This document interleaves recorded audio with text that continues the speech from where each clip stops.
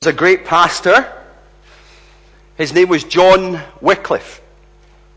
He was a 14th century preacher from Lutterworth in England, and he's often called the morning star of the Reformation. He proclaimed salvation through faith alone in Christ alone, and he wanted people in local churches to do things like read the Bible for themselves and tell other people all about Jesus. And he was a great pastor, but he was opposed. He was opposed not by atheists, but by pastors. He was vilified, not by those of other religions, but by those who claimed to be of the same religion. His projects, like translating the Bible into the language of the common folk of the day, left many church leaders in his day and in his area, in his nation, seething. His teaching, like holding the Bible and not the Pope as the supreme authority over the church, led many ministers to badmouth him. In fact, opposition was at one time so intense that Pope Martin V ordered Wycliffe's execution. The really strange thing about that was that Wycliffe had already died 80 years before that. So, not to be outdone, he had the bones dug up and then burnt to a crisp. That's how vehement the hatred of Wycliffe was. It strikes me today that we might have forgotten just how much opposition to the spread of the gospel comes, not from unbelievers necessarily, but from those who might call themselves believers. That's surprising because we think that opposition generally comes from unbelievers, like Mr. Edinburgh, your regular materialistic, gym-going, latte-drinking neighbour. But I'm not sure that that's the case. I think Mr. Edinburgh is more likely to be more agnostic, or at least he's minding his own business. He doesn't really believe in God, but he's not kind of squaring up and persecuting those who spread the gospel. He needs to hear the gospel.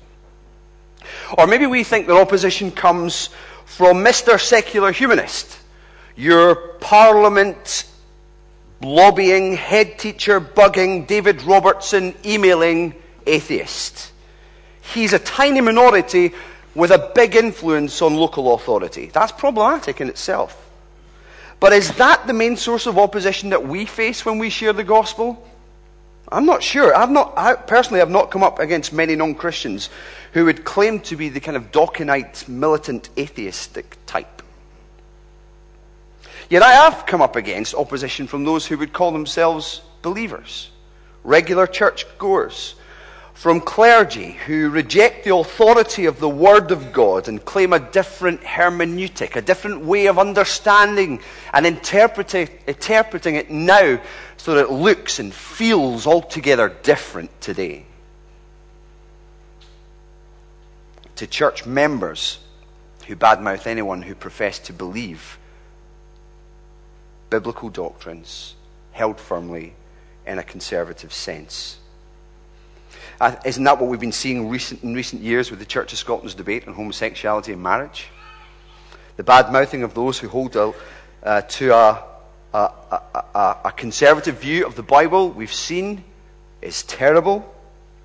And of course, churches who by conviction hold to the plain teaching of the Bible as truth are maligned as fundamentalist bigots. Well, I think we need to be aware of this if we're going to press on as a local church, unhindered in our attempts to glorify God by making disciples of all nations, as we seek to see the spread of the gospel in this city and beyond its borders too. And Acts 5 helps us. Acts 5 takes a scalpel to the religious opposition. It shows us what's behind it. But it also shows us that religious opposition need not be something that hinders, but actually helps the spread of the gospel. There's two surprises in here. So let's keep our Bibles open at Acts 5 and take a scalpel to this religious opposition. What's going on in the heart of religious opponents, according to Luke? Number one, jealousy. Jealousy. This is the surprising heart of religious opposition. Luke tells us in verse 17, the high priest and all his associates who were members of the party of the Sadducees were filled with jealousy. Now, when I read that during the week, I was surprised. It is surprising, isn't it? Jealousy. Jealousy is an emotion you experience when someone has what you really want. It's what you experience when it's what you experience when you want to protect something that belongs to you. So what do these guys, these religious leaders, want? And what do they want to protect? I think we see two things in here. First thing would be popularity. The high priest was meant to be the main man in religious terms. And the Sadducees, well, they were theological powerhouses in the day. And together, high priest and Sadducees ran the temple operation. They ran the worship of God, of the people of God, by the people of God. But power is a dangerous thing to those who have it, especially if someone threatens to take it away. And that's exactly what's happening here. These were the guys who had gravitas. These were the ones that people listened to and followed. But look with me in verses 12 to 16. What is this but a picture of growing popularity of these disciples? They're the ones who are increasing in their gravitas. The crowd fears them, but at the same time thinks highly of them, as it says in verse 13. They're the ones that people are following. Verse 14 says more and more people are coming to faith. So people are making a choice to leave behind Judaism for Christianity. But their popularity outshines even that as the high priest. He might have been an A-lister in Jerusalem, but no one was fighting for street position, for a piece of his shadow. But they were for Peter. And verse 16 tells us even further still that the crowds gathered from the towns around Jerusalem. That is the first sign that these guys and this teaching is going global. We were promised that, weren't we? In Acts chapter 1 verse 8, you will be my witnesses in Jerusalem, Judea, Samaria, ends of the earth. The first sign that this gospel is about to burst through the borders of Jerusalem, the city itself. It's a great thing to see. And Luke says to us then in verse 17, all of this ignited jealousy in these religious leaders. The popularity of the apostles diminishes theirs. The ministry of the apostles belittles theirs. And the heart that loves power and status struggles with that. It's jealous for that. It's like Iago Shakespeare's Othello, where he says of Cassio, he has a beauty in his life that makes me ugly. Well, jealousy unrestrained is a terrible sin. It moves you to treat the one you're jealous of with contempt, even hatred. So you not only wish that you had what they have, you hope that they lose it. And that's wicked. You might even try to make that happen. That too is wicked. That's what these religious leaders do.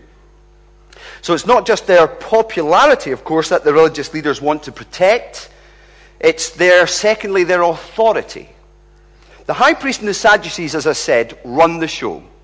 Together with the Pharisees, they make up the Sanhedrin, the 70-strong elders' courts of Jerusalem. They run the show. They were all in charge, but it's apparent that their authority is diminishing also, while the apostles are growing in theirs. And this too contributes to their jealousy. What in the text indicates a lack of authority? Where do you get that from?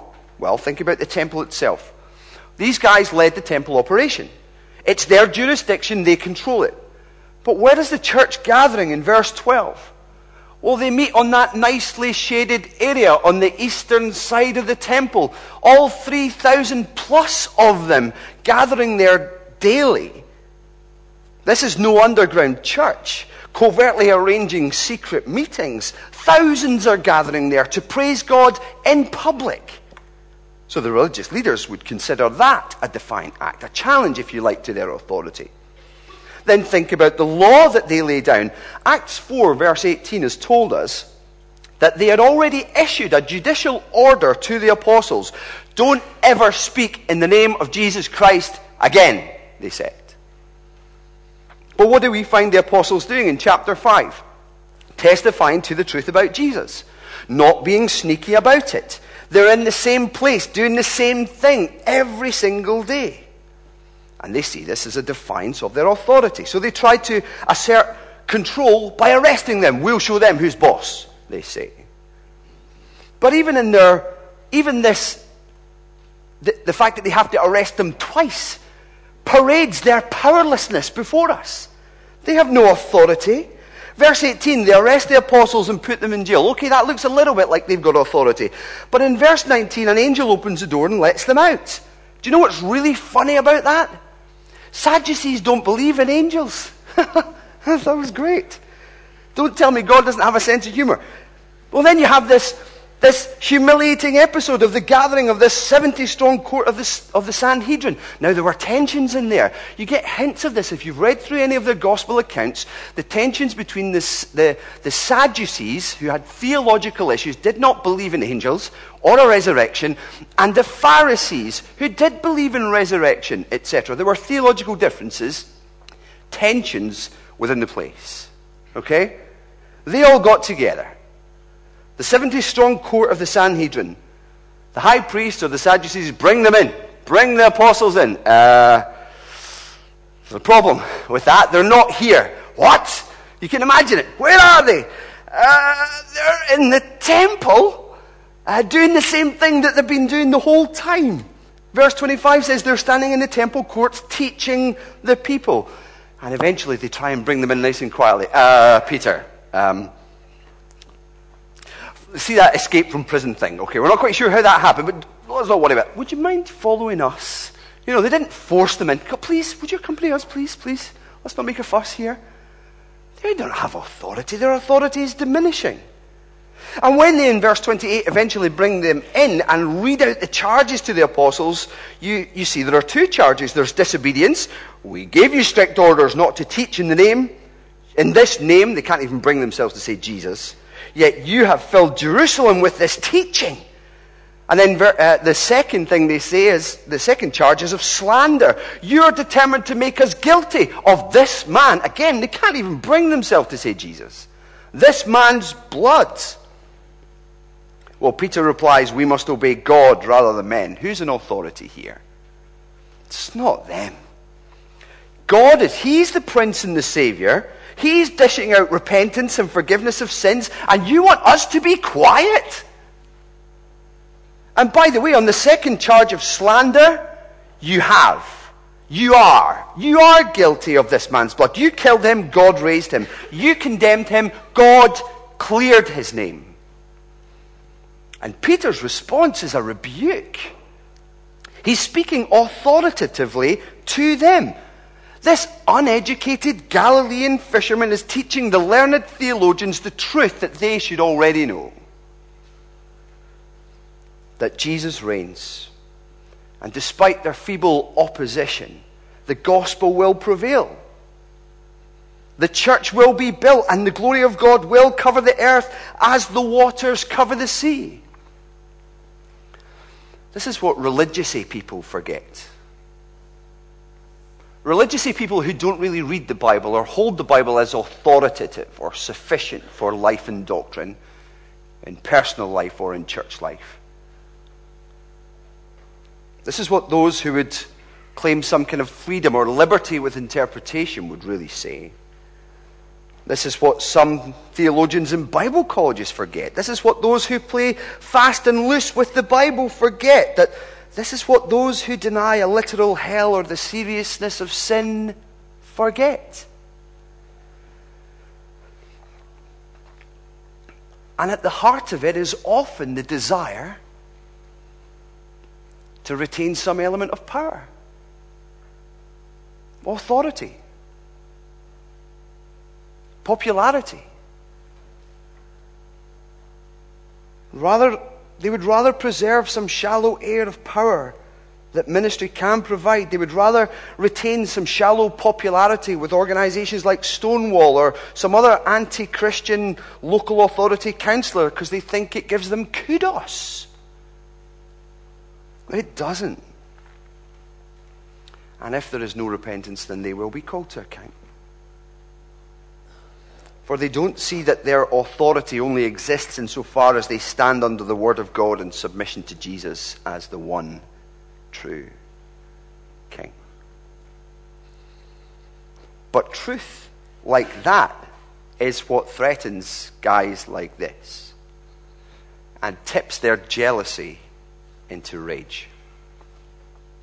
Because verse 33 tells us that their pride had just popped. They blew a gasket.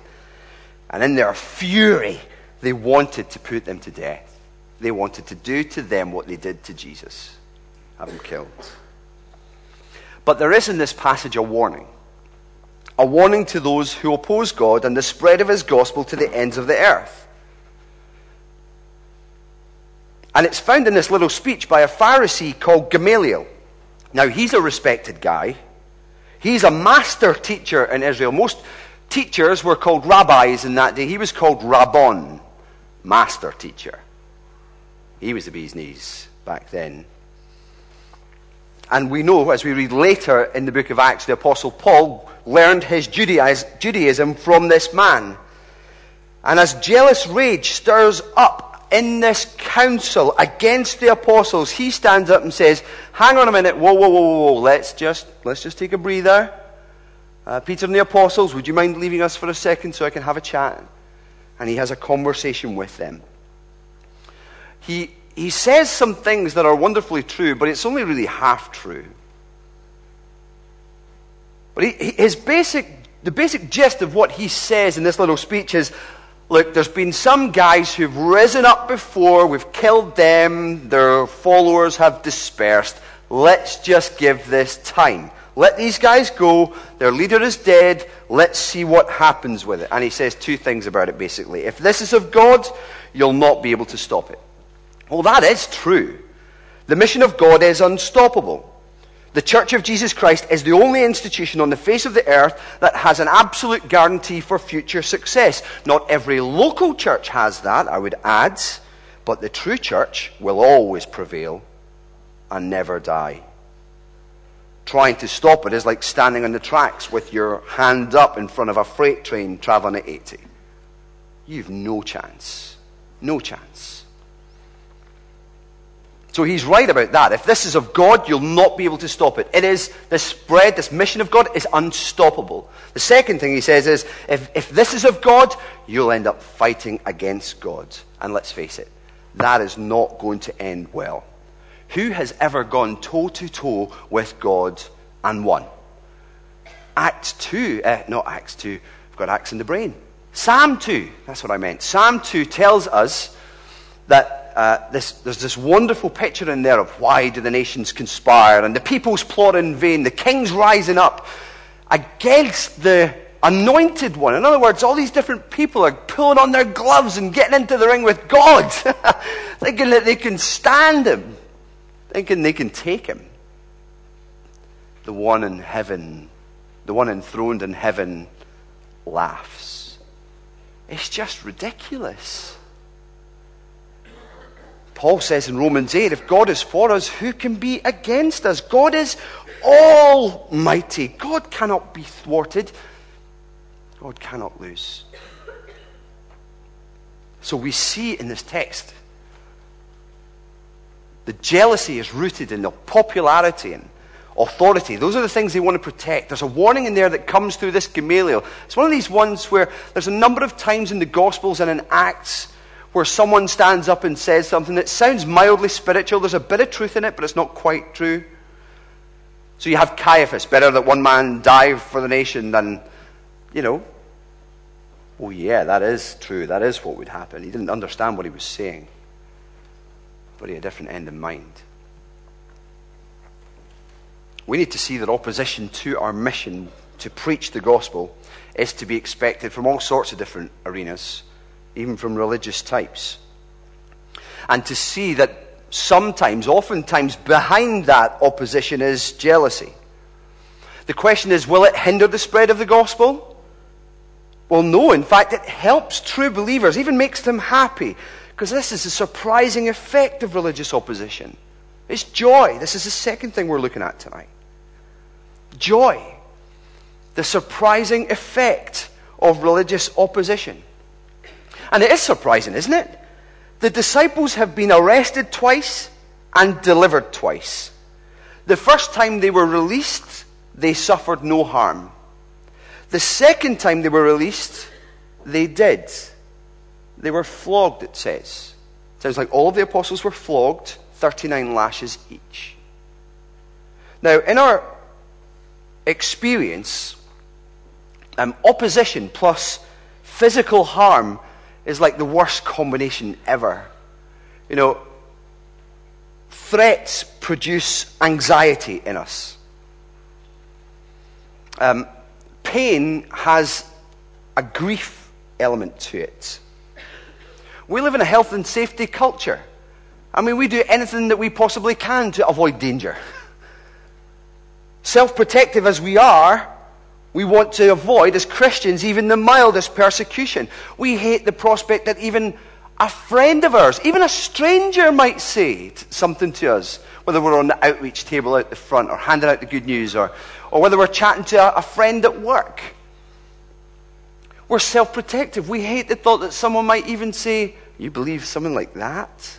Even inferring that we're stupid. But Luke points something out here that demonstrates our fears really are unfounded. Because opposition produces two things. It produces a profound identification with Jesus and a greater determination to proclaim Jesus. Let's look at the first of those, a profound identification with Jesus. Verse 42 tells us that 41 tells us that the apostles left the Sanhedrin rejoicing, because they had been counted worthy of suffering disgrace for the name. They suffered the grace of disgrace for Jesus, in his name. Jesus himself suffered at the hands of wicked men. Though he was good beyond compare, doing good never seen before or since, in their jealousy, the religious leaders of the day had him crucified. They had been opposing him all the while he was increasing in his authority and popularity. They tried to trap him. They tried to subtly undermine his character. They tried to turn the crowds against them.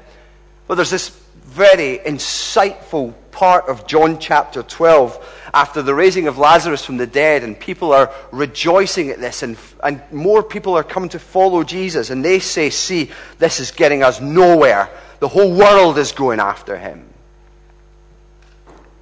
So they plotted to kill him. Christians can experience something similar. We find ourselves opposed by people who really should be on our side. But the truth is, we are fundamentally different. Because by grace, we love another Lord. And identifying with Jesus in this way, Luke indicates through the description of the apostles rejoicing that it's a privilege. Now, they're not weirdly masochistic. They don't enjoy pain. I'm sure they weren't loving it as they were strapped face down on the ground, receiving these blows. But it is an honor to suffer for him. Jesus himself said in Matthew 5, "Blessed are those who are persecuted because of righteousness, for theirs is the kingdom of heaven. Blessed are you when people insult you, persecute you, and falsely say all kinds of evil against you because of me. Rejoice and be glad." Why? Why is this something that brings joy? Because, Jesus says, great is your reward in heaven. When you dignify the trial and do not deny Jesus, yet go on your way rejoicing, you declare your allegiance to him, and you remember how glad you are that he suffered in your place.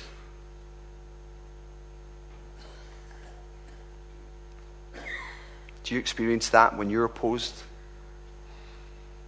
When the conversation with your family member does not go well? and they criticize or say harsh things. Maybe they say spiteful, hurtful things.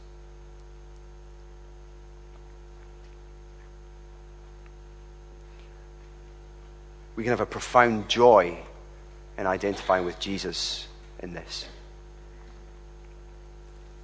And that drives us deeper into him, deeper into our fellowship with him and our experience of him.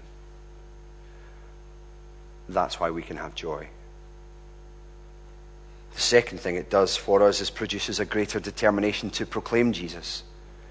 Verse 42 says, day after day in the temple courts and from house to house, they never stopped teaching and proclaiming the good news that Jesus is the Christ. I love, when you look carefully at this text, look at the positioning of the disciple in some of the repeated phrases that you see in here. It sheds light on our understanding of this text. Verse 12, where are the disciples? Where are they and what are they doing? They're in the temple proclaiming the good news about Jesus. Verse 20, where are they? They've been released from prison by the angel. Where are they going? What are they going to do? On the way to the temple to do what? To proclaim Jesus.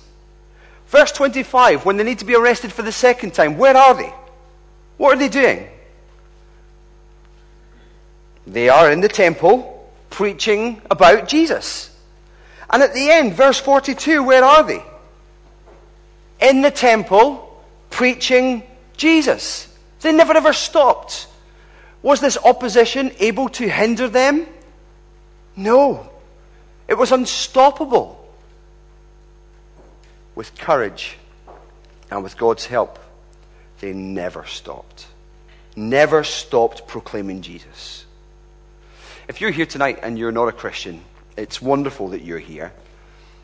This message truly is unstoppable, because this message really is true.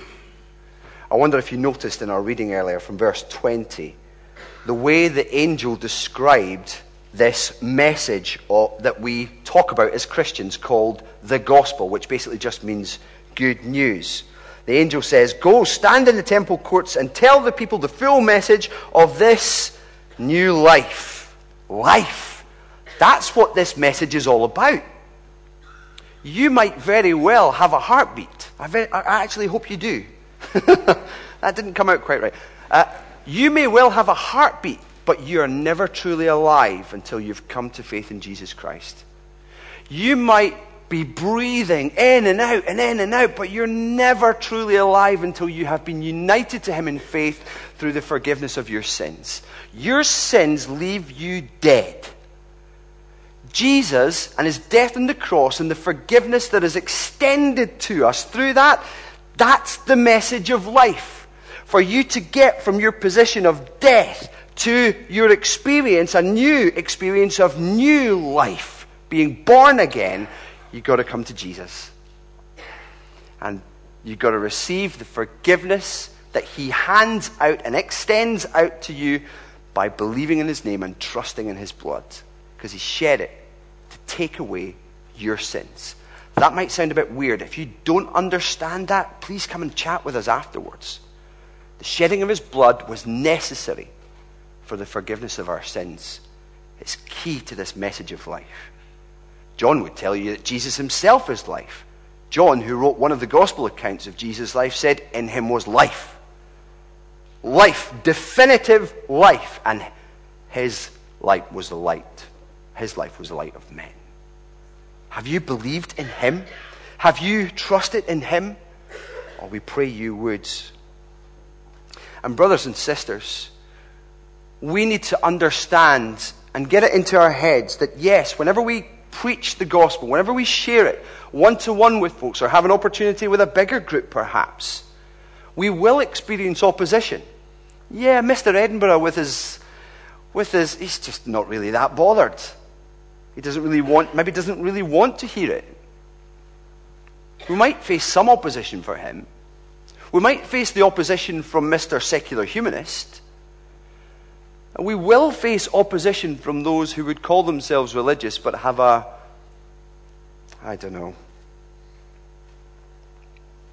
it's a light version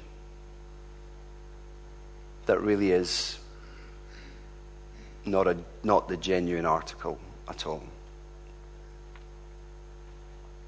But oh, that we would be able to be charged with verse 28. Wouldn't it be a glorious thing for people to come up to people in Charlotte Chapel and say, you have filled this city with your teaching? I think that would be a glorious charge. And I think we should make it our ambition. Because there are plenty of people around us in our city and throughout the nations who have never heard this message and yet who need to hear it. And we are part of this great chain of gospel conversations that have gone on from Acts 1 verse 8, you will be my witnesses in all Jerusalem, Judea, Samaria, and the ends of the earth. And we've had conversation after conversation, sermon after sermon, gospel call after gospel call, and it's reached us, but we are not the terminus point. It reaches further still. We must take this gospel to our city and beyond. Maybe we feel concerned about opposition. A verse to it. Acts 5. Luke tells us in Acts 5 tonight, it does not hinder the spread of the gospel, because the spread of the gospel is unstoppable. In fact, it helps it. It helps it. Let's take a couple of minutes, just 1 minute to get in prayer before we sing and pray to God. Let's take a minute just to pray over how you might apply what has been said tonight